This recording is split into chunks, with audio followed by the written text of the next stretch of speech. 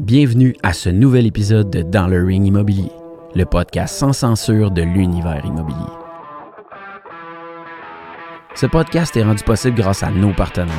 Amerispec, le service d'inspection de maisons numéro 1 au Québec.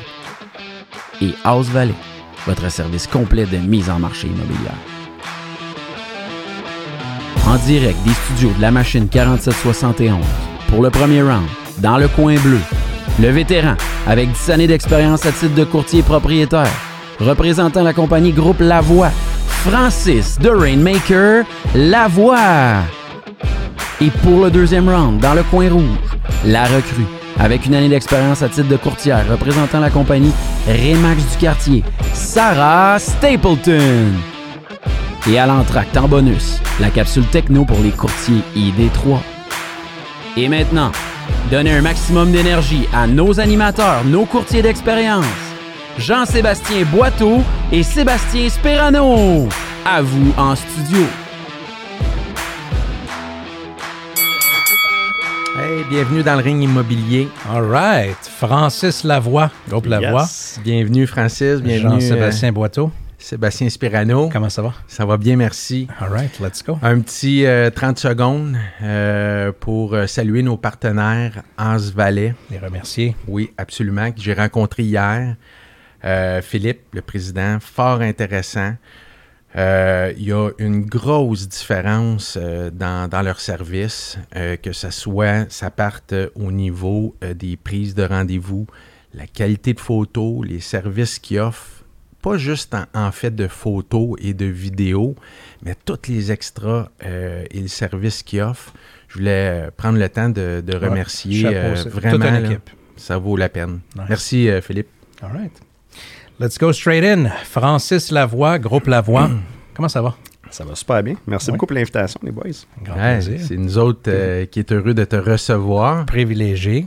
Tu reviens de Californie? Exact. Parle-nous un petit peu de ça. Ça part bien, ça. Hein? Ben oui. Toujours le fun, toujours Ouais. le fun. Mais oui, on arrive de là. Écoute, on était faire une belle conférence là-bas, conférence de Craig Proctor. Et puis, c'est toujours inspirant. Tu sais, quand on va dans des conférences comme ça, d'avoir la chance de voir des gens qui sont à l'endroit où ce que toi, tu veux aller, c'est toujours quelque chose qui est très passionnant. Fait que, encore beaucoup de beaux modèles extrêmement inspirants qu'on a rencontrés là-bas, dont une personne en particulier qui a 4 fois la business que nous, on a présentement. Donc, j'étais comme, wow, tu sais, ça montre où on s'en va. Mais tu vois, ça, c'est à ton crédit parce que ça fait combien de temps que tu fais de l'immobilier? Là? 17? Commencé en 2004. 2004, comme moi, 17 ans. Puis, tu n'as jamais lâché le coaching? Non. Toujours, hein? Toujours. Excellent. Toujours. Parce que je pense qu'il y a toujours une façon tu sais, il y a toujours quelqu'un qui a fait beaucoup d'erreurs avant nous. Fait que pourquoi les répéter, ces mêmes erreurs-là, si on est capable de c'est pour ça que les j'étais apprendre? avec Jean-Sébastien que j'écoute. Tu trouves ça drôle ce qu'il dit? Ping! Round one! mais c'est vrai ce que tu dis. C'est des beaux shortcuts pour réussir. Tu Ouais. sais, je pense que ça a été la même chose quand j'ai commencé à regarder les courtiers dans le premier bureau où j'étais, tu sais, de voir qui réussissait mieux, qui réussissait moins bien, puis de voir qu'est-ce qu'ils faisaient de bien, c'est quoi les erreurs qu'ils ont faites, payer des lunchs, les trouver. Ouais. Fait que ça soit là, que ça soit avec un coach, je pense dans tous les domaines de la vie, c'est une belle façon de pouvoir avancer bien plus vite, que ce soit dans le training, que ce soit dans n'importe quoi. Ça fait une énorme différence. Puis ton parcours est intéressant parce que, bon, aujourd'hui, Groupe Lavoie, agence immobilière, avec quoi, une vingtaine de courtiers dans l'équipe. Tu as commencé courtier avec une bannière qui est Remax. Ouais. Explique-nous donc, qu'est-ce qui a fait le changement, puis pourquoi? Je te dirais que quand j'étais chez Remax, d'ailleurs, j'ai eu un super beau parcours là-bas. Ça a été super intéressant. Du monde sharp, avec du monde que j'ai eu beaucoup de fun aussi dans le bureau. Les dirigeants d'agence aussi, c'était vraiment bien. Et puis, je regardais un petit peu tout ce que les gens faisaient. Tu sais, quand j'ai commencé, puis je voyais que souvent, tu avais soit des courtiers qui avaient une super belle qualité de vie, tu étais tout le temps au golf, mais finalement, on voyait qu'ils n'allaient pas chercher beaucoup de trophées, ou tu avais ceux qui réussissaient extrêmement bien, qui faisaient beaucoup de transactions, mais qui avaient beaucoup de difficultés à trouver du temps pour partir en vacances, pour prendre des week-ends, qui étaient 100% immobilier. Fait que moi, j'ai copié ce modèle-là au départ. J'étais 7 jours sur 7, je travaillais tout le temps, j'avais pas de vie, j'avais pas d'enfants, fait que c'est le temps d'en profiter pour pouvoir se sacrifier à fond. Mais à un moment donné, je voyais que c'était pas une vie, c'était pas quelque chose que je pouvais vivre. Puis après ça, on a commencé à bâtir le modèle d'équipe là-bas. Combien de temps tu penses que tu as travaillé avec cette intensité-là avant de faire le switch, de dire il y a plus dans la vie que juste ça? Je te dirais que ça a quand même été une longue période. Là. Ça aurait pu être plus rapide avant que je fasse ce switch-là, mais je te dirais de 2004, quand j'ai commencé, jusqu'à 2009. Ça a été vraiment un travail intensif.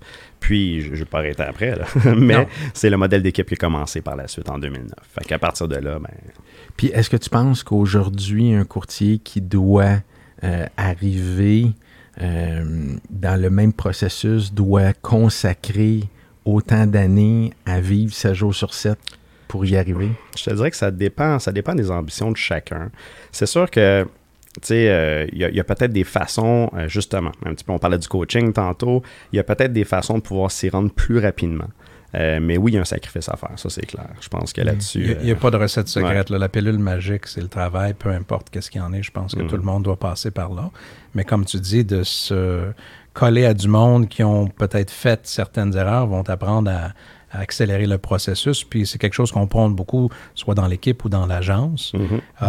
Dans ton équipe, tu me disais là, 20, mais presque 30 courtiers en total. Hein, oui, en fait, ça, on a déjà d'autres à venir, mais en ce moment, on en a 20 actifs sur la route.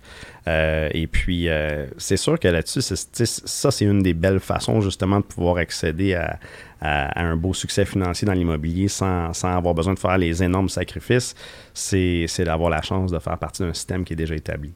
En système d'équipe, ben, c'est sûr qu'on ne se cachera pas. Les courtiers peuvent pouvoir atteindre des chiffres plus rapidement, mais aussi ils peuvent réussir à faire un revenu des fois beaucoup plus intéressant que qu'est-ce qu'on va bâtir en tant que fier entrepreneur. On dit hey, moi j'ai ma business, je suis fier, c'est bien beau, mais tu sais, si tu fais un peu d'argent, un peu plus d'argent une année, tu fais 0 l'année suivante, tu fais moins 100 000 l'année suivante, à un moment donné, quand tu regardes tout ça, ben, tu te rends compte qu'au net, il y a beaucoup de courtiers d'équipe qui font énormément plus que les gens qui sont fiers entrepreneurs d'avoir leur propre affaire. Oui, c'est ça. Ouais. Quand le succès est mesuré pas nécessairement juste dans les atteintes de certains, on va dire paliers arbitraires, mais vraiment qu'est-ce qui reste de net.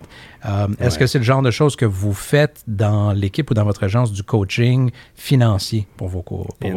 Oui, absolument. Je pense que la gestion financière, c'est quelque chose qui est extrêmement important. On a aussi, en ce moment, on est en train de travailler même des nouveaux, on parlait d'investissements avant de commencer, mais des prochains investissements qui s'en viennent même avec des courtiers du bureau qui ont de l'intérêt pour ça, parce que justement, avec l'accumulation de belles sommes qu'ils ont fait dans le courtage immobilier, ben, c'est le temps de les appliquer puis de les mettre justement à profit dans des investissements. Fait que ça, c'est quelque chose qu'on travaille aussi avec certains en tant que membre de l'équipe ou de l'agence Lavoie. Exact. Puis justement, quand tu parles de belles sommes, on a vécu une année quand même extraordinaire, qui n'est pas dans les années certains que tu as vécu depuis ton début. Est-ce que dans ce principe-là, tes courtiers qui ont commencé puis qui ont vécu ça, ils portent des lunettes roses ou ils sont conscients que c'est pas toujours comme ça? Mais je te dirais que même si il y a des bons revenus qui ont été faits par les courtiers très rapidement, mais c'est pas rapide, c'est rapidement, mais c'est pas facilement. On s'entend que dans un marché comme on est là, quand il y a 15 offres d'achat en offres multiples, ben on s'entend qu'il y en a 14 qui perdent et puis on doit recommencer. Fait que les revenus sont là, mais le travail est quand même assez intense dans un marché comme celui-là. Fait que je te dirais que oui, sont très fiers des revenus qu'ils atteignent, sont très fiers des transactions qu'ils font, mais ils travaillent pour, comme on dit. Ça, c'est clair. Puis aussi de savoir s'adapter pour ceux qui n'ont pas rentré dans l'immobilier nécessairement cette année ou l'année passée, mais ceux qui sont là depuis quelques années puis complètement changé la façon de travailler, de collaborer. Tout un challenge. Absolument. C'est quoi ton plus gros challenge, tu dirais, si tu es capable d'en nommer un?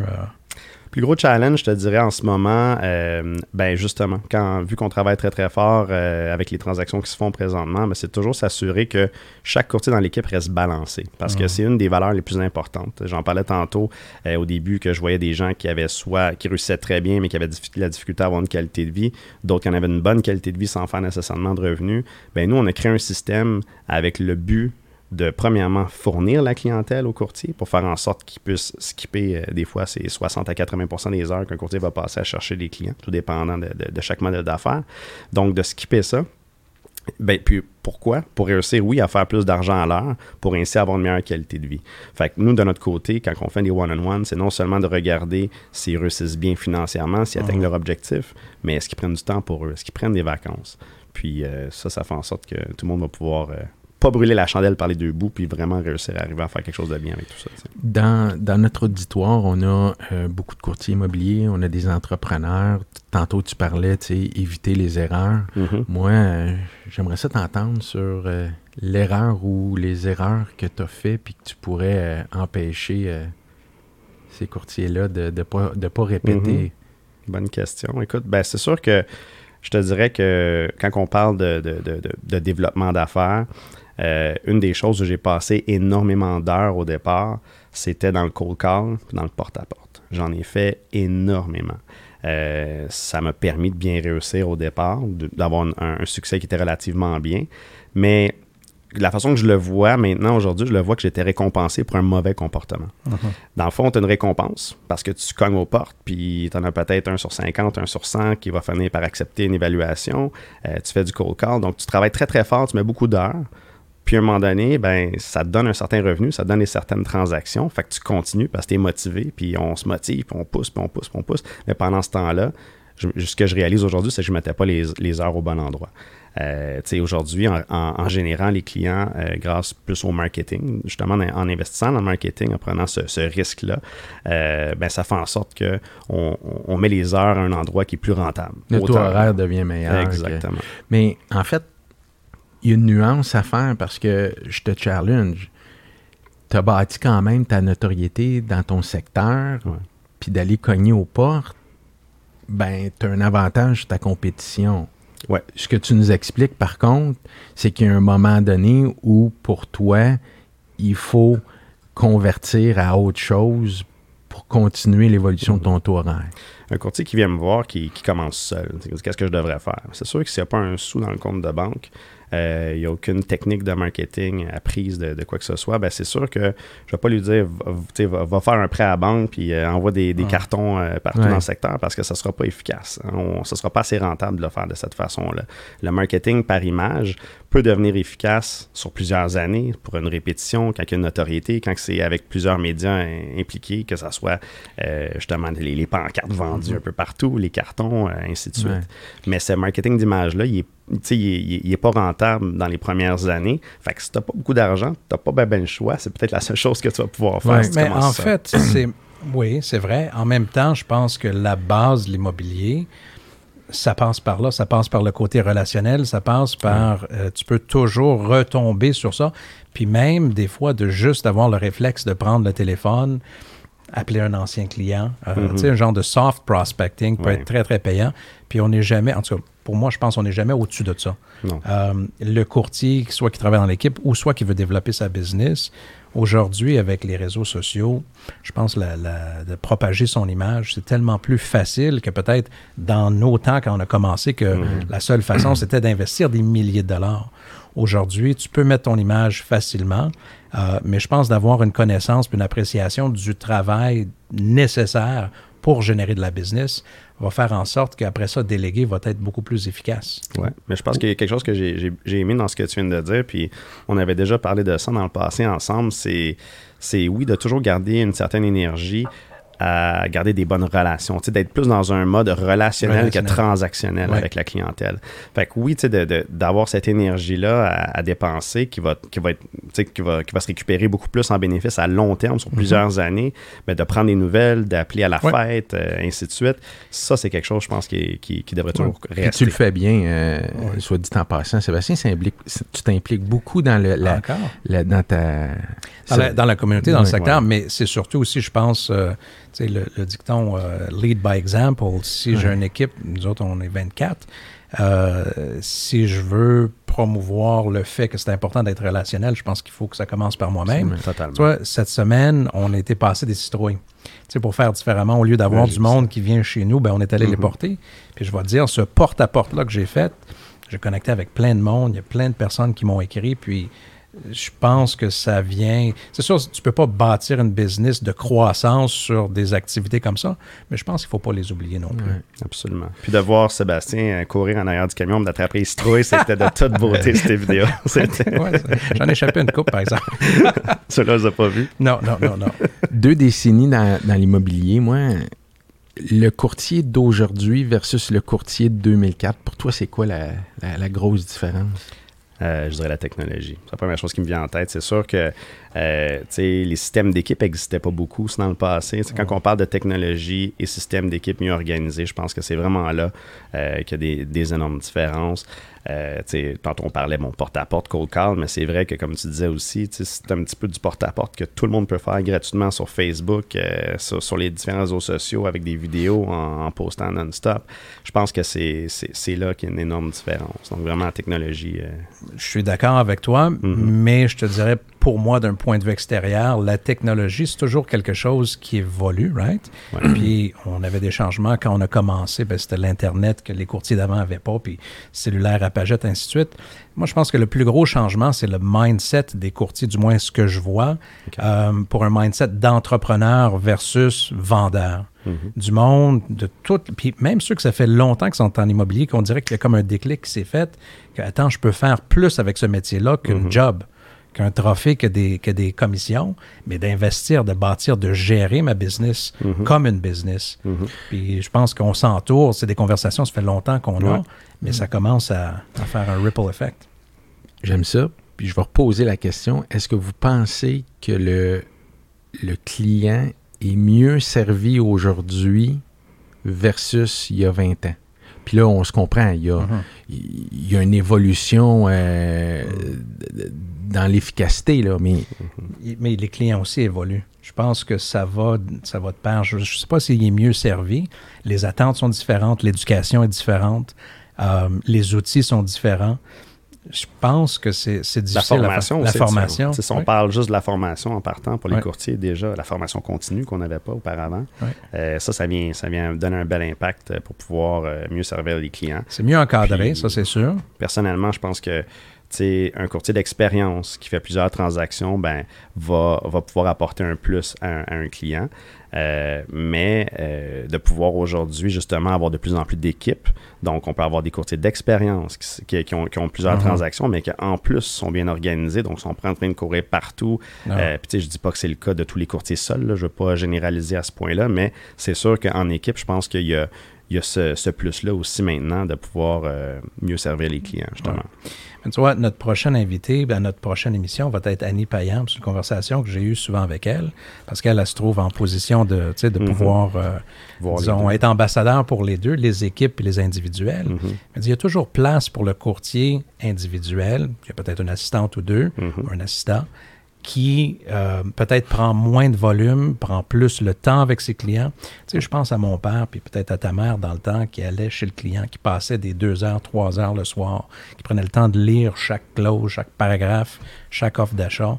Je sais pas si c'est mieux servi. C'est peut-être plus efficace, mais c'est pas la même chose. OK, bon, mais est-ce que ce courtier-là, aujourd'hui... Peut réussir? En faisant partie peut-être d'une équipe, tout dépendamment de la clientèle aussi. Si tu regardes les gens qui travaillent le high-end, les marchés un petit peu plus de luxe, il y a moins de volume, mais les rémunérations sont plus hautes. Puis je pense que l'attente des clients, c'est plus du one-man ou du one-woman show. C'est-tu une impression qu'on a de ça? Non, je pense que c'est une réalité. Quand tu as une maison à 10 millions, puis j'en connais quelques courtiers qui travaillent le high-end, tu ne veux pas nécessairement faire affaire avec le junior ou l'adjoint de l'adjointe. C'est clair. C'est Jean-Sébastien que je veux, puis je m'attends que tu sois là pour chaque visite, puis ainsi de suite. Puis, sauf que quand tu vas à une maison à 10 millions, c'est l'équivalent d'en vendre 10 à 1 million ou 100. C'est tout dépendamment dans quel coin tu travailles. Fait que, je pense que oui, il y a peut-être une place encore pour le courtier. Ça aussi, ça dépend des attentes puis du volume qu'ils veulent faire. C'est pas tout le monde qui veut... Puis je pense que ça, c'est une chose qu'on ne met pas assez d'emphase, je pense, dans l'industrie. On parle souvent les numéros 1, on avait des invités numéro 1. Numéro 1, ça veut dire quoi? Le plus de commissions gagnées ou vraiment le service au client? Moi, un courtier qui se dédie à 50 clients par année ou 25 clients par année, puis qui se donne, puis qui a de l'expérience, puis que lui, son target, c'est pas de faire 1 million par année, ça peut être le meilleur courtier pour moi. Ouais. Puis malheureusement, ben ça, c'est pas mesuré. Hein. Ça, Non, c'est difficile de dire je suis le numéro 1 au niveau du service. Du service, Ça serait bien de pouvoir mesurer ça. Oui, ben, c'est à nous. On le voit avec les reviews aussi quand même. Ça, oui. c'est quelque chose qu'il faut voir comme une belle façon d'être récompensé aussi, tous les bons commentaires. En fait, de review, bon, on connaît les grosses bannières, c'est pas péjoratif. Moi, je regarde mes réseaux sociaux, puis on dirait qu'à chaque jour, il y a un courtier d'une grosse bannière qui est soit numéro 1, numéro 12, numéro 5, numéro 7. Mm-hmm. Ouais. Tu perçois ça comment, toi? Ben, personnellement, je pense que c'est une façon parmi tant d'autres de démontrer à sa clientèle, de faire du marketing. Mm-hmm. La seule chose, c'est que malheureusement, je crois que c'est très peu efficace. Tant mieux si ça va chercher une certaine efficacité de le faire. Moi-même, quand j'étais constamment numéro 1 chez Remax, on avait été nommé l'équipe numéro 1 dans toute la province pour le plus grand nombre de transactions en 2016. On le mentionnait, mais on n'en faisait pas une promotion énorme parce que ça n'amenait pas plus d'appels au bureau de mentionner ça. Ben, en fait, tu l'annonces, puis c'est qui va le voir et te féliciter? C'est d'autres courtiers. C'est d'autres courtiers. Ouais. Fait que je trouve ça un peu paradoxal. Tu sais, je vois ça, puis je salue les efforts puis la réussite. Là, c'est pas ça que je dis. Mais je trouve paradoxal qu'on affiche ça, puis que là, ça soit juste des courtiers qui se félicitent. OK, bien... Ben, tu vois, Mackay, puis je pense que vous avez déjà fait quelque chose de semblable avec La Voix. À un moment donné, il misait sur le nombre de familles qu'il avait aidé dans une année. Puis ça, je trouve ça intéressant comme façon, comme approche. Wow. Je pense que c'est peut-être beaucoup plus à propos. Puis ça ne met pas l'emphase nécessairement sur le volume, mais sur peut-être le but ou l'intention de votre compagnie.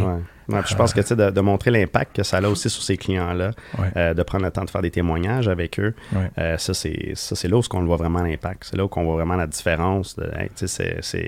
C'est quoi qui s'est bien passé dans cette transaction-là? C'est juste une vente qui s'est vendue au-dessus du prix demandé ou il y a vraiment eu quelque chose de bien qui s'est passé au niveau du service, au niveau de kilomètres de plus que le courtier a fait dans la transaction? Puis pour revenir à ce qu'on parlait un peu plus tôt par rapport au taux horaire et par rapport aux actions, prendre le temps de rappeler ses anciens clients ou ses clients qu'on a fait la transaction.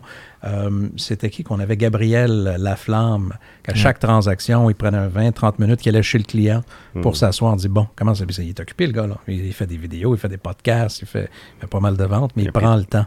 Ça, c'est super. Je pense salue Gabriel. Oui, pas sympathique, puis c'est vrai. Ouais. Je me rappelle, il donnait beaucoup au niveau de... Puis je pense que ce qui a raccourci, oui, il y a le temps de vente qui a raccourci, le temps peut-être pour générer des revenus, mais aussi peut-être la patience dans le processus, in the process. Souvent, je rencontre des courtiers qui commencent, puis peu importe les âges ou la démographie, là, ils ont tous hâte de passer à l'étape d'avoir quelqu'un pour mettre leur pancarte ou faire leurs appels ou faire ci ou faire ça. Puis je pense que c'est important de bien prendre ce processus-là, de bien l'apprendre, de bien le maîtriser, puis de ne pas l'oublier. Puis peu importe, t'es rendu où. Ça, c'est une chose, tantôt, que tu parlais justement par rapport à ça. Tu sais, oui, il y a une tendance de plus en plus entrepreneuriale dans le domaine. Par contre, des fois, ça peut devenir dangereux, je trouve. Parce que justement, on veut être tous des entrepreneurs. Donc, puis souvent, ce mindset-là finit par dire, moi, je veux trouver la façon d'avoir rien à faire. Tu sais. C'est pour ça que dans lequel tu peux tomber. Je suis d'accord. C'est pour ça que quand Jean-Sébastien demandait, est-ce que le client est mieux servi aujourd'hui par cette vague d'entrepreneurs? Je ne sais pas. Je ne sais pas si c'est une réponse claire parce que la personne que sa priorité, l'ancien courtier à quel je pense, que pour lui ou elle, c'était le client, servir le client, mais peut-être le client était mieux servi par cette personne-là que par le courtier qui est en processus de devenir un entrepreneur. Puis que tu n'es pas rendu au point d'avoir 12 adjointes ou adjoints qui font bien ça. Oui, il peut y avoir une transition. Une transition, puis c'est là, ça devient... Autant avant, cette transition-là qu'après. Oh, attention, attache ta tuque. Question uppercut.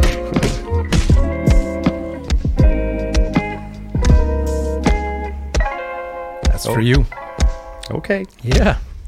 Hey, bonjour mon chum Francis, j'espère que tu vas bien. Écoute, question uppercut. Dans les 2 dernières années, on a pu constater à quel point tu étais stressé et t'es passé d'une belle chevelure brune comme la mienne à, en fait, c'est blanc maintenant, c'est vraiment une tête blanche, comment je pourrais dire, c'est même plus poivre et sel, c'est totalement, quasiment rendu blanc au grand complet. Mais par contre, depuis ce temps-là, je pense que tu fais plus de ventes avec des cheveux gris blancs. Peux-tu nous dire pourquoi? Ben, ça va me faire plaisir. Premièrement, vas-y.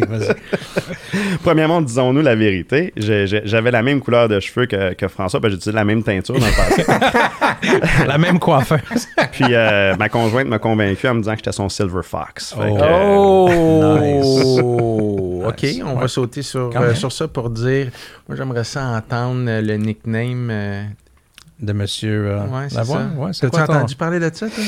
Des échos. Il est loin, hein, sur la Rive-Sud. Ouais. Fait que, vas-y, c'est quoi ton nickname? Ben là, ça dépend à qui on parle. Justement, des fois, ça va être Silver Fox. Oui.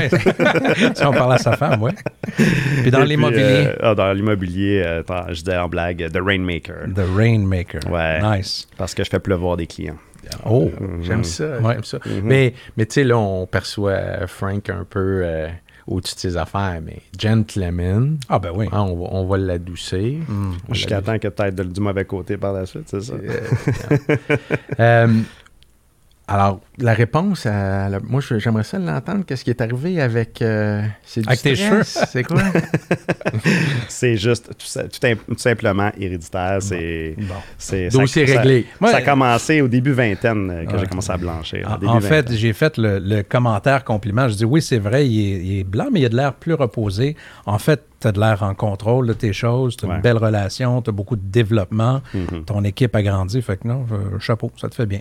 Oui. Thank Puis, you. tu t'impliques aussi socialement. Oui. Oui, parle-nous de ça parce que je sais que tu tiens à cœur. Oui. Ben, ça fait plusieurs années que je m'implique, dans le fond, au niveau du conseil d'administration d'un organisme qui s'appelle le Complexe Le Partage. Complexe Le Partage, dans le fond, ce qu'ils vont faire, c'est qu'ils vont aider des familles dans le besoin, défavorisées, au niveau alimentaire. Donc, ça, c'est vraiment intéressant. Et puis, pour ramasser des fonds pour le faire, mais ils le font de différentes façons. C'est à majorité de façon privée, non gouvernementale. Donc, il y a 2 friperies. Il y en a une à Saint-Constant, il y en a à La Prairie. Donc, ils vont vendre du linge qui vont être donnés avec des dons. Puis, grâce aux revenus qu'ils vont faire avec ces friperies-là, ça va leur donner les fonds pour pouvoir acheter justement de la nourriture. Et en plus de ça, une fois par année, je suis aussi commanditaire principal pour un souper gastronomique qu'on appelle le souper gastronomique Groupe Lavoie du Complexe Le Partage, qui va avoir lieu, ou qui a eu lieu, le 23 octobre, donc une fois par année, où on va ramasser des fonds. Donc, justement, on va donner une portion de nos revenus à chaque... dans le fond, de la façon que nous, on fonctionne avec le Complexe Le Partage, c'est que non seulement je fais partie du conseil d'administration, mais les dons, de la façon qu'on va les donner, c'est qu'on les donne par référence de clients. Donc, c'est comme ça qu'on les calcule. À chaque fois qu'un client va nous référer, chaque fois qu'on reçoit une référence client, on va faire un don au Complexe Le Partage. Donc, pas besoin d'avoir fait une transaction avec la référence, c'est simplement d'avoir reçu une référence et automatiquement, il y a un don qui est fait au Complexe Le Partage qu'on va accumuler puis qu'on va remettre lors du souper gastronomique une fois par année. Une belle philosophie win-win. Souvent, les gens me posaient la question si on peut marier ce genre d'activité-là avec business. Sans que des fois ça paraisse comme on le fait pour la business. Ouais. Au contraire, puis Nancy, je ne sais pas si tu te rappelles, au Summit, elle s'était mise debout, puis elle avait parlé avec un des messieurs qui avait comme modèle d'affaires tous ces genres d'activités communautaires ou à but non lucratif. Puis en fait, il dit, tu ne dois jamais avoir honte de ça ou de ton succès parce que plus que tu en as, plus que tu peux redonner. Puis ça devient un cercle très positif. C'est quelque chose que ces mauvaises opinions-là qu'on entend des fois, puis même un petit peu plus au Québec qu'ailleurs, on le sait bien, cette compagnie-là font des dons parce que ça leur fait sauver de l'impôt, ou on sait bien, ils font ça pour avoir de la reconnaissance. Moi, il n'y a rien qui peut m'enrager plus que ce genre de commentaires. Parce que je me dis, en bout de ligne, si tu n'as rien, tu ne peux pas donner. Si on travaille fort et qu'on a du succès financièrement, puis que grâce à ça, ça nous permet de pouvoir donner à différents organismes, do it. Puis je pense que c'est quelque chose qu'on devrait, oui, c'est pas pour absolument être vu par rapport à ça. Par contre, plus que je vois de gens le faire, plus que ça me motive moi aussi de le faire. 100%. Ça devient une inspiration pour les autres. Exactement. Puis, Puis dans n'importe quel livre de succès que j'ai lu dans le passé, avant même de commencer en courtage, il y a toujours un chapitre là-dessus, à quel point c'est important de donner. Tu sais, la croissance personnelle, donner, c'est toutes des choses qui doivent rester fondamentales. Puis on doit voir ces exemples-là autour de nous pour que les autres le fassent. Donc ça, je pense que c'est important de voir le bon côté de la chose. Parce que donner de l'argent, je peux pas croire qu'il y a quelqu'un qui voit ça comme une mauvaise chose. Non, puis c'est pas juste donner de l'argent, parce que souvent, ça implique donner de ton temps, les ressources.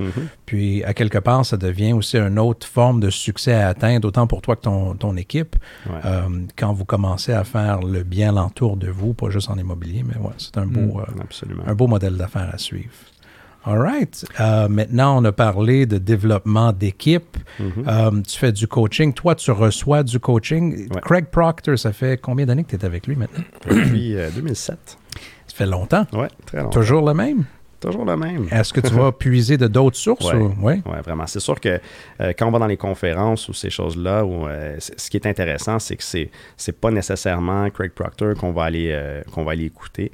Ça va être plus la rencontre, qu'on va s'inspirer justement de d'autres modèles à succès, de d'autres gens qui réussissent bien dans le domaine. Donc, c'est toujours des nouvelles choses, des nouveaux trucs. Puis c'est une belle façon de réseauter, je trouve, les coachings. Une belle façon de rencontrer des gens qui sont rendus à un niveau ce que toi, tu veux aller. Puis ce que tu vas appliquer cette année, ben tu as beau entendre plusieurs choses que tu voudrais appliquer dans 5 ans, dans 10 ans, ça ne résonnera pas aujourd'hui. Mais dans 5 ans, quand tu vas y retourner, tu vas entendre cette chose-là. Là, je suis rendu là. Là, je peux appliquer ce système-là. Qui au Québec est une source d'inspiration pour toi en immobilier? Écoute, il y en a quand même plusieurs. Je te dirais, quand on parle tu parles de courtier immobilier. D'équipe, d'agence. C'est sûr que on a notre chum François Mackay qui vient de parler, qui est un super bon modèle pour moi. On a la chance justement d'avoir beaucoup de courtiers au Québec qui sont prêts à partager. J'ai partagé beaucoup aussi avec Sébastien. Je pense qu'on était, tu m'as inspiré sur plein de belles choses aussi. J'aime aller chercher un petit peu de tout. Je peux nommer Georges Bardagy aussi avec qui j'ai passé du temps que j'ai adoré. Nancy, c'est exactement la prochaine que j'allais nommer. Raymond, Tania, où on a fait beaucoup de mastermind avec eux. Donc, il y en a plusieurs.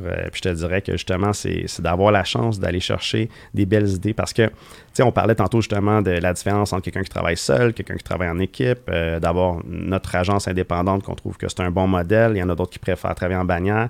Je pense qu'il n'y a pas de mauvais modèle. Tu sais, c'est de prendre qu'est-ce qui reflète tes valeurs à toi, puis justement d'aller chercher ça dans différentes personnes. Mais c'est comme ça m'intéresse, ça m'intéresse moins. Puis ça te permet de mieux appliquer puis mieux avancer par la suite. Tu es quelqu'un de généreux, on le sent bien. Tu es quelqu'un qui est ouvert beaucoup, qui fait avancer les choses. Comment Francis et son équipe gèrent la compétition dans l'immobilier? Je te dirais qu'il y a tellement de place. Il y a tellement de place. J'ai jamais senti une menace face à la compétition. En tout cas, pas jusqu'à maintenant. Tu sais, que ça soit autant dans les moments de panique de certains courtiers qui pensaient qu'on allait perdre le pourcentage de part de marché à cause des verts, que ça soit des nouveaux modèles d'affaires qui arrivent ou quoi que ce soit. Personnellement, il y a tellement de place dans le marché que j'ai jamais été complètement tassé par un compétiteur. Puis malgré les super belles parts de marché qu'on a été chercher, je vois pas, tu sais, j'ai pas écrasé personne.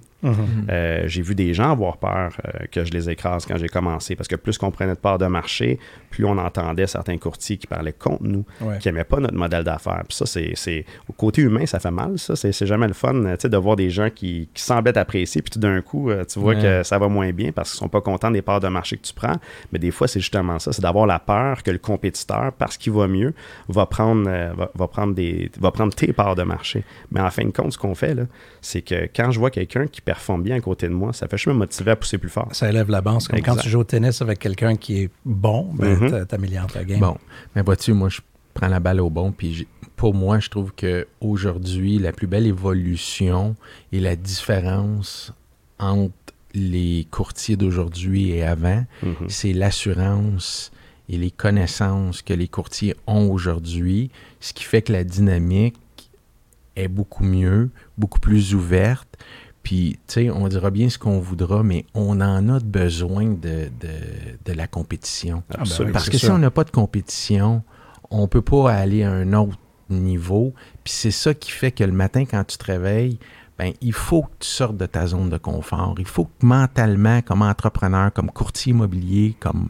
Oui, mais est-ce que tu as vraiment besoin d'une compétition directe ou est-ce que cette compétition-là, tu peux l'avoir avec toi-même? As-tu besoin de quelqu'un qui vient s'installer dans ton secteur puis qui... Toi, tu préfères que le reste arrive sud, c'est ça? Non, ben en fait, c'est une bonne question. Moi... c'est pas le même genre de drive. Hein? Quand tu dis que tu te lèves le matin, c'est pas la même hargne si tu essaies de battre quelqu'un que si tu essaies de te battre toi-même. Sauf que c'est deux choses différentes. Complètement. Et c'est là où la différence entre être un entrepreneur et être un travailleur autonome. Un entrepreneur va vouloir sortir de sa zone de confort pour amener son équipe à un autre niveau. Le travailleur autonome, le courtier, puis un n'est pas meilleur. Tu sais, on parle souvent dans nos podcasts entrepreneurs aujourd'hui, mais tu as des super bons courtiers, travailleurs autonomes, ils n'ont peut-être pas l'entrepreneurship en eux autres. Ils vont aller dans des équipes comme nous autres, puis ils vont être bien là-dedans, puis ils vont bien... c'est ça qu'ils ont besoin. Mais pour répondre à ta question, je pense que c'est ce qui fait la différence entre un entrepreneur puis quelqu'un qui... Ben en fait, ça n'a pas vraiment répondu à ma question, dans le sens que c'est pas le même genre de compétition que tu sois entrepreneur, parce qu'on parle à des entrepreneurs. Avoir une énergie qui est pour... Tu sais, je prends par exemple, mettons, Tim Hortons qui se fait ouvrir un Starbucks en face de lui, il ne va pas nécessairement réagir de la même façon. Toi, en tant qu'entrepreneur, s'il y a quelqu'un qui vient t'attaquer, ta réponse ne sera pas nécessairement la même que si tu essaies juste d'amener ton équipe à un autre niveau. Ben, en fait, attaquer. Pour bien... Directement, oui. Mais attaquer personnellement, c'est une chose. Oui, mais non, mais tu comprends ce qu'on veut dire. attaquer... On travaille pour développer des territoires en tant qu'équipe, en tant qu'agence. C'est parce que même là, tu sais, je m'en viens dans ton territoire, je commence à faire des transactions tranquillement dans ce secteur-là. Ouais.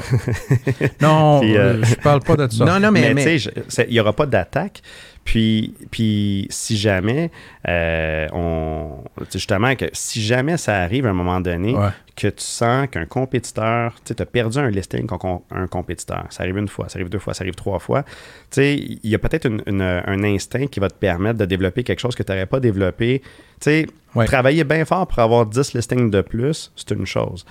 Travailler bien fort pour ne pas t'en faire voler 10. Ouais. Là, tu vas travailler très fort. Bon, ben, non, mais c'est bien dit.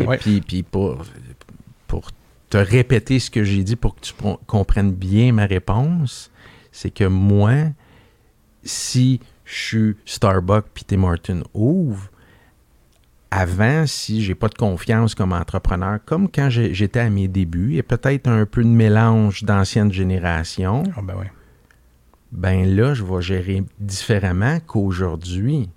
Aujourd'hui, ben, si Francis vient travailler dans le secteur où je travaille depuis 20 ans, ben je le prendrai pas personnel. Et c'est là que le matin, je vais me lever puis je vais me dire, OK, là, faut que je me trouve à sortir de ma zone de confort pour lever de 1 ou 2 crans de plus. Puis c'est ça la beauté. Ça dépend de la façon. Tu vois, si Francis venait travailler dans ton secteur, probablement que ça serait fait avec classe, puis il y a une belle collaboration qui peut s'installer. Maintenant, si Francis vient s'installer, puis tu sais quoi, je vais changer ma pancarte pour une pancarte noire, puis je vais transformer mon logo pour que ça ressemble un peu à Boiteau. C'est pas la même genre. C'est là où est-ce que en termes de... Puis dans notre domaine, parce que c'est une réalité, il y a peut-être des marchés qui sont plus compétitifs que d'autres. Il y a une vraie réalité où est-ce que les gens... tu sais, c'est pas tout... on se tient la main puis on chante Kumbaya. Il y en a qui vont dire « Fuck, j'aime qu'est-ce que tu fais, puis tu sais quoi, je vais le copier directement. » Puis c'est là où est-ce que il faut faire attention, parce que c'est vrai que cette énergie-là de compétition peut être bonne, mais ça peut être destructif aussi. Si tu trouves être réactionnaire. Et je veux juste préciser quelque chose. J'ai dit dans le secteur que je travaille depuis 20 ans et non dans mon secteur. Et ça, c'est un langage qui n'était pas le même à 20 ans puis qui fait une différence parce que c'est pas mon secteur. Je suis qui, moi, pour dire que c'est mon secteur? C'est un secteur que je travaille depuis 20 ans. Puis aujourd'hui, c'est comme ça qu'on va le dire. Il y a 15-20 ans, ben, peut-être avec manque d'assurance, on disait mon secteur. Oh! Ben, écoute, on arrive vers la fin. On t'a pas trop magané. On parle de compétition soi-même. C'est quoi l'avenir pour La Voix? En fait, présentement, notre vision, c'est, si on parle en termes de marché en soi, c'est d'avoir 10 à 15% des parts de marché dans la rive sud de Montréal, dans le secteur où on est le plus établi présentement.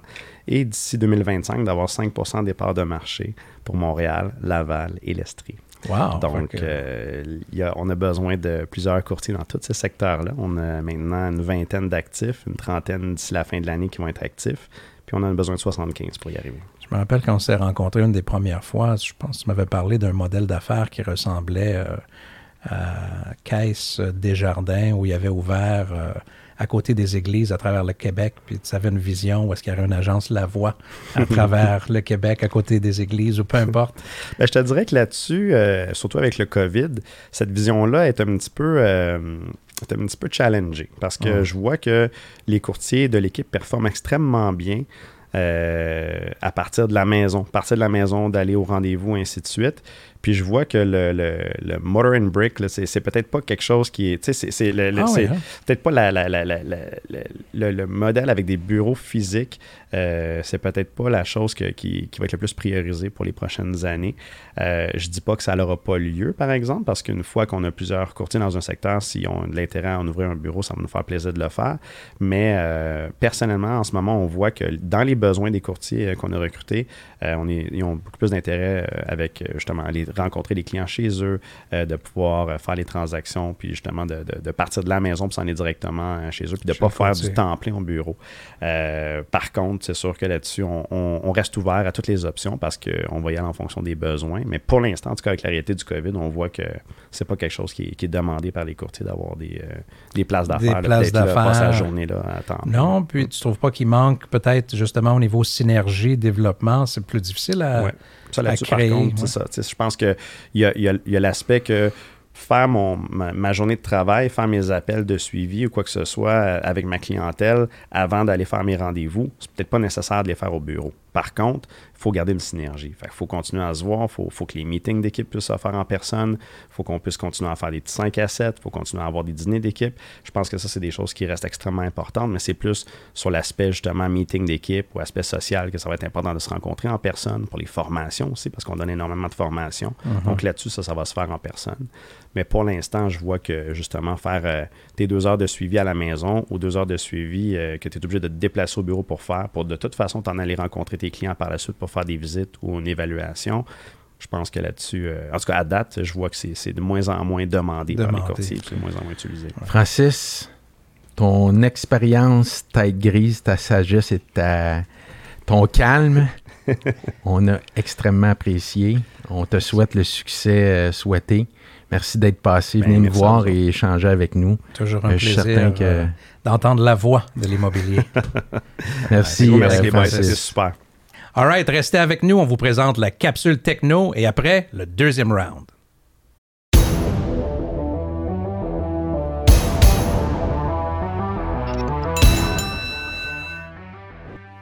Bonjour la gang de Dans le Ring. Aujourd'hui, pour notre deuxième capsule, je vous parle de la suite business de Facebook. C'est quoi ça? C'est une application super pertinente pour vous, courtiers immobiliers. Donc, après cette capsule, allez télécharger l'application. Ça vous permet d'être super connecté avec votre page professionnelle Facebook. Sur cette application-là, vous pouvez avoir en un clin d'œil super facile d'accès tout ce qui est vos publications Facebook de votre page pro. Vous pouvez en créer des nouvelles, vous pouvez aussi faire des stories Facebook. Ça vous permet justement d'être ultra connecté rapidement à vos prospects, à vos clients. Sur cette application-là, vous pouvez également voir vos statistiques de pub et de publication. Vous pouvez faire des publicités et vous pouvez également avoir accès à votre boîte Messenger. D'ailleurs, en travaillant chez ID3 Innovation avec des courtiers, on a souvent des courtiers qui nous disent que c'est pas très facile d'accès la boîte Facebook Messenger d'une page professionnelle. Donc, Facebook Business Suite, c'est la solution. Vous avez possibilité d'avoir accès rapidement et facilement à votre boîte Messenger de votre page pro pour pouvoir répondre rapidement à vos clients, vos prospects, quelqu'un qui désire visiter une de vos propriétés que vous avez mis en ligne sur vos médias sociaux. Donc, tout ça de façon très facile et rapide. En plus de ça, mon collègue LP, la dernière fois, vous avez parlé justement des médias sociaux comme Instagram. Et Instagram et Facebook ont la possibilité d'être liés, ce qui fait en sorte que lorsque votre compte est lié ensemble sur l'application Facebook Business Suite, ça vous permet aussi de faire des publications sur votre compte Instagram ainsi que des stories. Donc, c'est pourquoi je vous recommande vivement d'aller télécharger cette application-là pour être ultra connecté, ultra branché. Merci, à la prochaine!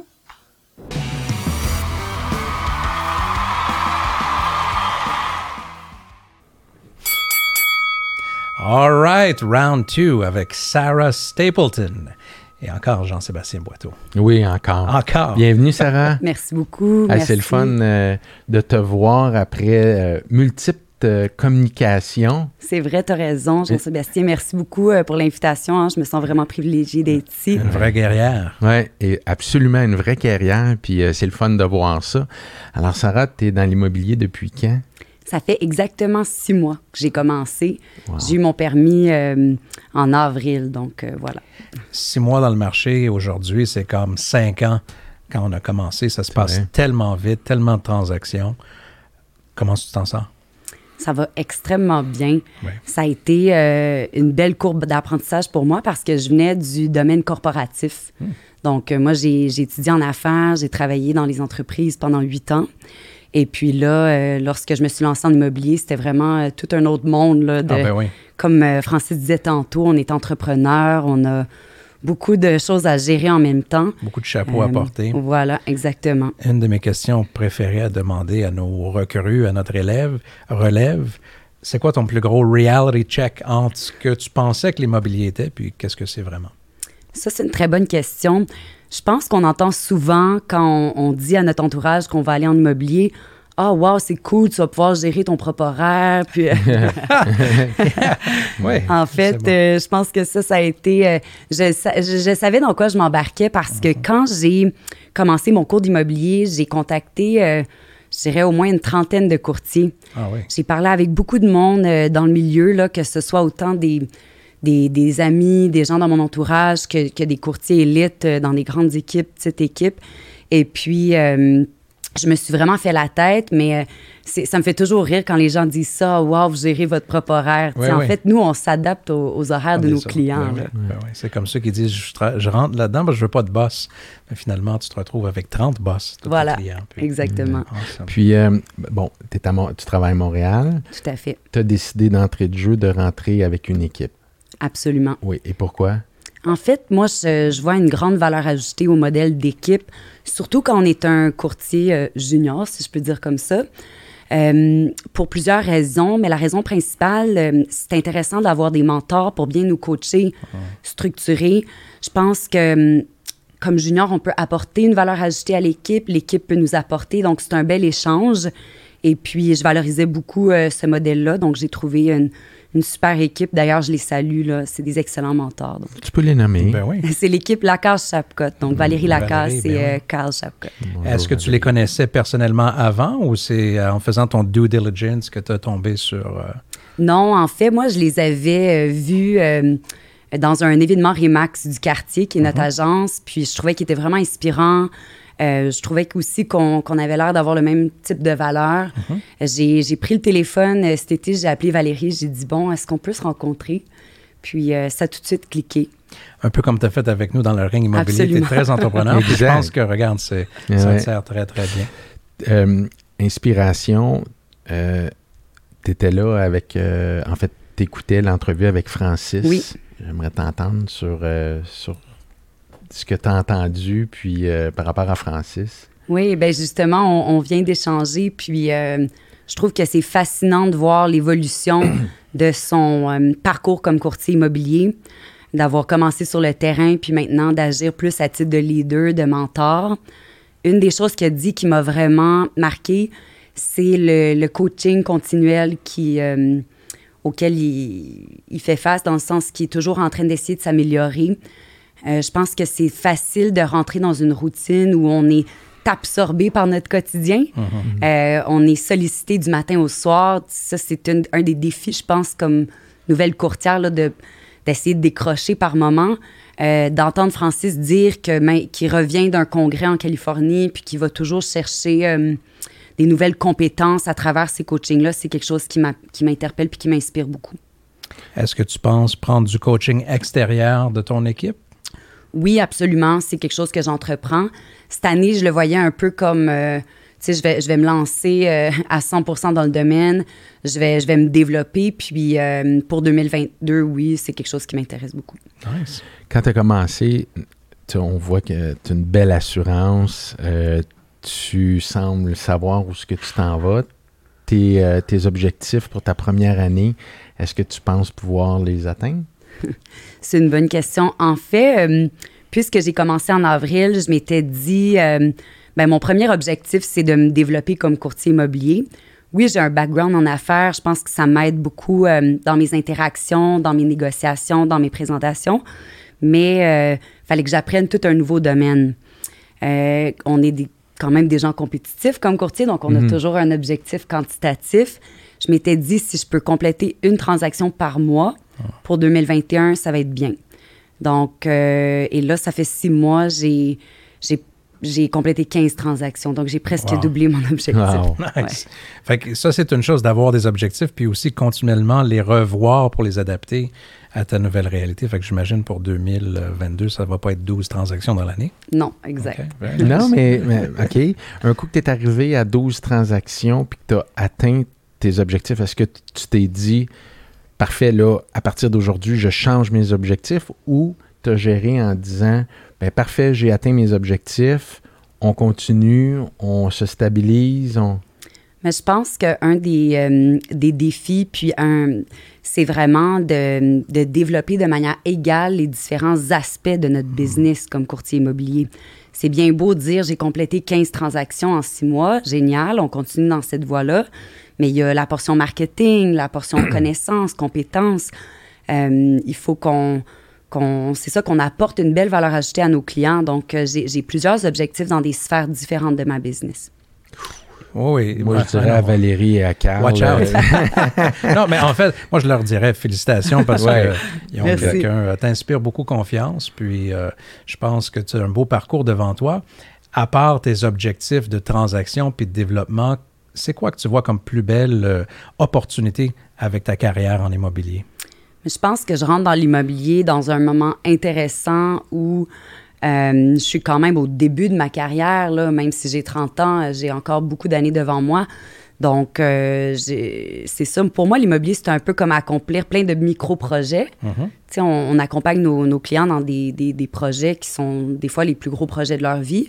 Je vois plein de possibilités, mais pour l'instant, je pense que je me concentre plus sur vraiment développer mes compétences, puis c'est ça, une chose à la fois. Une chose à la fois. Ouais. Qu'est-ce qui a fait par rapport à tes collègues qui ont commencé en même temps que toi, que tu aies cette réussite-là, puis que peut-être des autres qui sont aussi bons courtiers ne l'ont pas, selon toi? C'est une excellente question. Je pense que je me compare beaucoup aux courtiers qui ont des excellentes performances.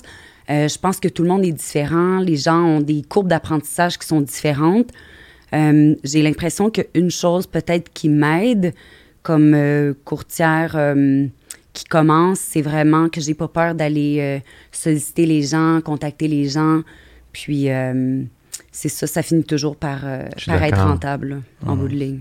On a vécu l'expérience. Ça ressemble à quoi une journée ou une semaine pour Sarah? Oh mon Dieu, c'est toujours extrêmement différent. Mais c'est un beau mélange de tout ça. C'est sûr que j'essaie beaucoup de suivre mes mentors, d'apprendre d'eux. Je suis constamment en train de réévaluer ce que je fais, mais sinon, je suis beaucoup sur le terrain, dans les visites, présentation d'offres. En fait, ce que je voulais savoir, c'est est-ce que tu as des points d'ancrage, routine, discipline que tu t'es établi pour pouvoir garder une constance en immobilier? Oui, c'est une excellente question. Bien, c'est sûr que n'importe qui me connaît bien, qui écoute ça, ils vont sourire dans ce que je vais dire. Moi, je suis une fille hyper organisée, là. Tu sais, mon agenda, il est back-to-back. Je suis une fille de liste. Je pense que ma discipline, ça m'aide.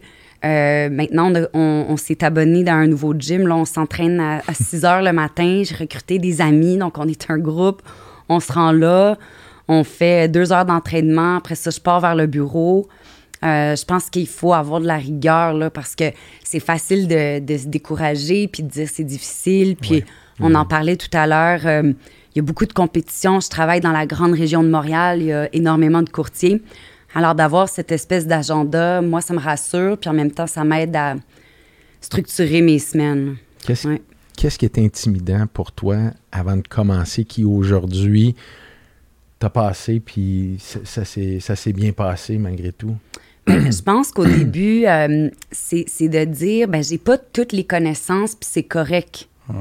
Je vais aller valider.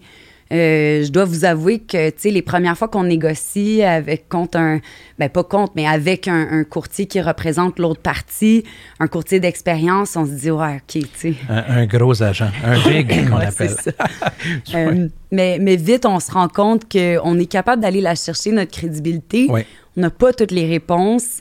Tu sais, c'est toujours d'être honnête, intègre, puis voilà. J'étais pour dire, j'ai une nouvelle pour toi. Même les big courtiers n'ont pas toutes les réponses. Non, puis exact. ça, je pense qu'on est tous là pour le même but, ça. Mais j'ai une anecdote à compter. Quand j'ai commencé il y a longtemps, un peu comme tu dis, c'est que c'est comme si tu rentres et le langage est japonais puis que tu parles français parce que ta personnalité, tu ne l'as pas tout de suite parce que tu as tellement de choses à assimiler. Les clauses, les contrats, puis... donc là, tu as un stress qui vient en te disant « Hey, il faut que je remplisse. » Donc, tu n'es pas à l'aise devant le client. C'est normal. Moi, la première fois que j'ai fait mon offre d'achat, j'étais tellement nerveux, j'étais dans mes clauses et tout ça. Puis j'ai dit au client, il faut que j'aille aux toilettes, je reviens. J'étais allé aux toilettes. T'es jamais revenu. Là, j'ai appelé ma mère. J'ai dit, là, telle clause, là, on gère ça comment? T'avais-tu un cellulaire dans ce temps-là? Oui, j'avais une pagette, mais j'avais un cellulaire. Même, quand même. On se payait la grosse affaire. Ouais. Mais puis là, j'étais revenu, puis une petite confiance de plus, mais tout ça pour dire que faites-vous-en pas, on met ça plus gros, puis à un moment donné, en trempant, puis avoir une structure comme tu as, bien plus vite tu vas assimiler toutes ces choses-là, tu vas reprendre ta personnalité, puis tu vas être en contrôle de la situation un peu plus vite. Oui, puis de pas aussi perdre... Je vais compter une anecdote. La première fois, j'ai fait une présentation en personne, parce que dans ce temps-là, on faisait quasiment toutes nos présentations en personne contre un gros agent, Jim a vendu. Puis c'était plus contre qu'avec, dans le mindset. C'était un gars qui était très sur les statistiques, puis les pourcentages, puis j'avais préparé une présentation là, détaillée, puis bref, on était en offre multiple dans ce temps-là. J'avais présenté l'offre. Puis tout le temps, je regardais Jim, puis je présentais mon offre à Jim, puis je voulais quasiment impressionner Jim avec ma connaissance du marché, puis tout le kit. Finalement, c'est pas moi qui avais gagné l'offre. Puis Jim avait pris le temps de m'écrire un mot, puis je l'ai encore aujourd'hui. Puis il dit, écoute, je suis pas inquiète, je pense que tu vas réussir, mais oublie jamais que la personne que tu représentes, là, puis la personne avec qui tu veux faire le contact, c'est le client.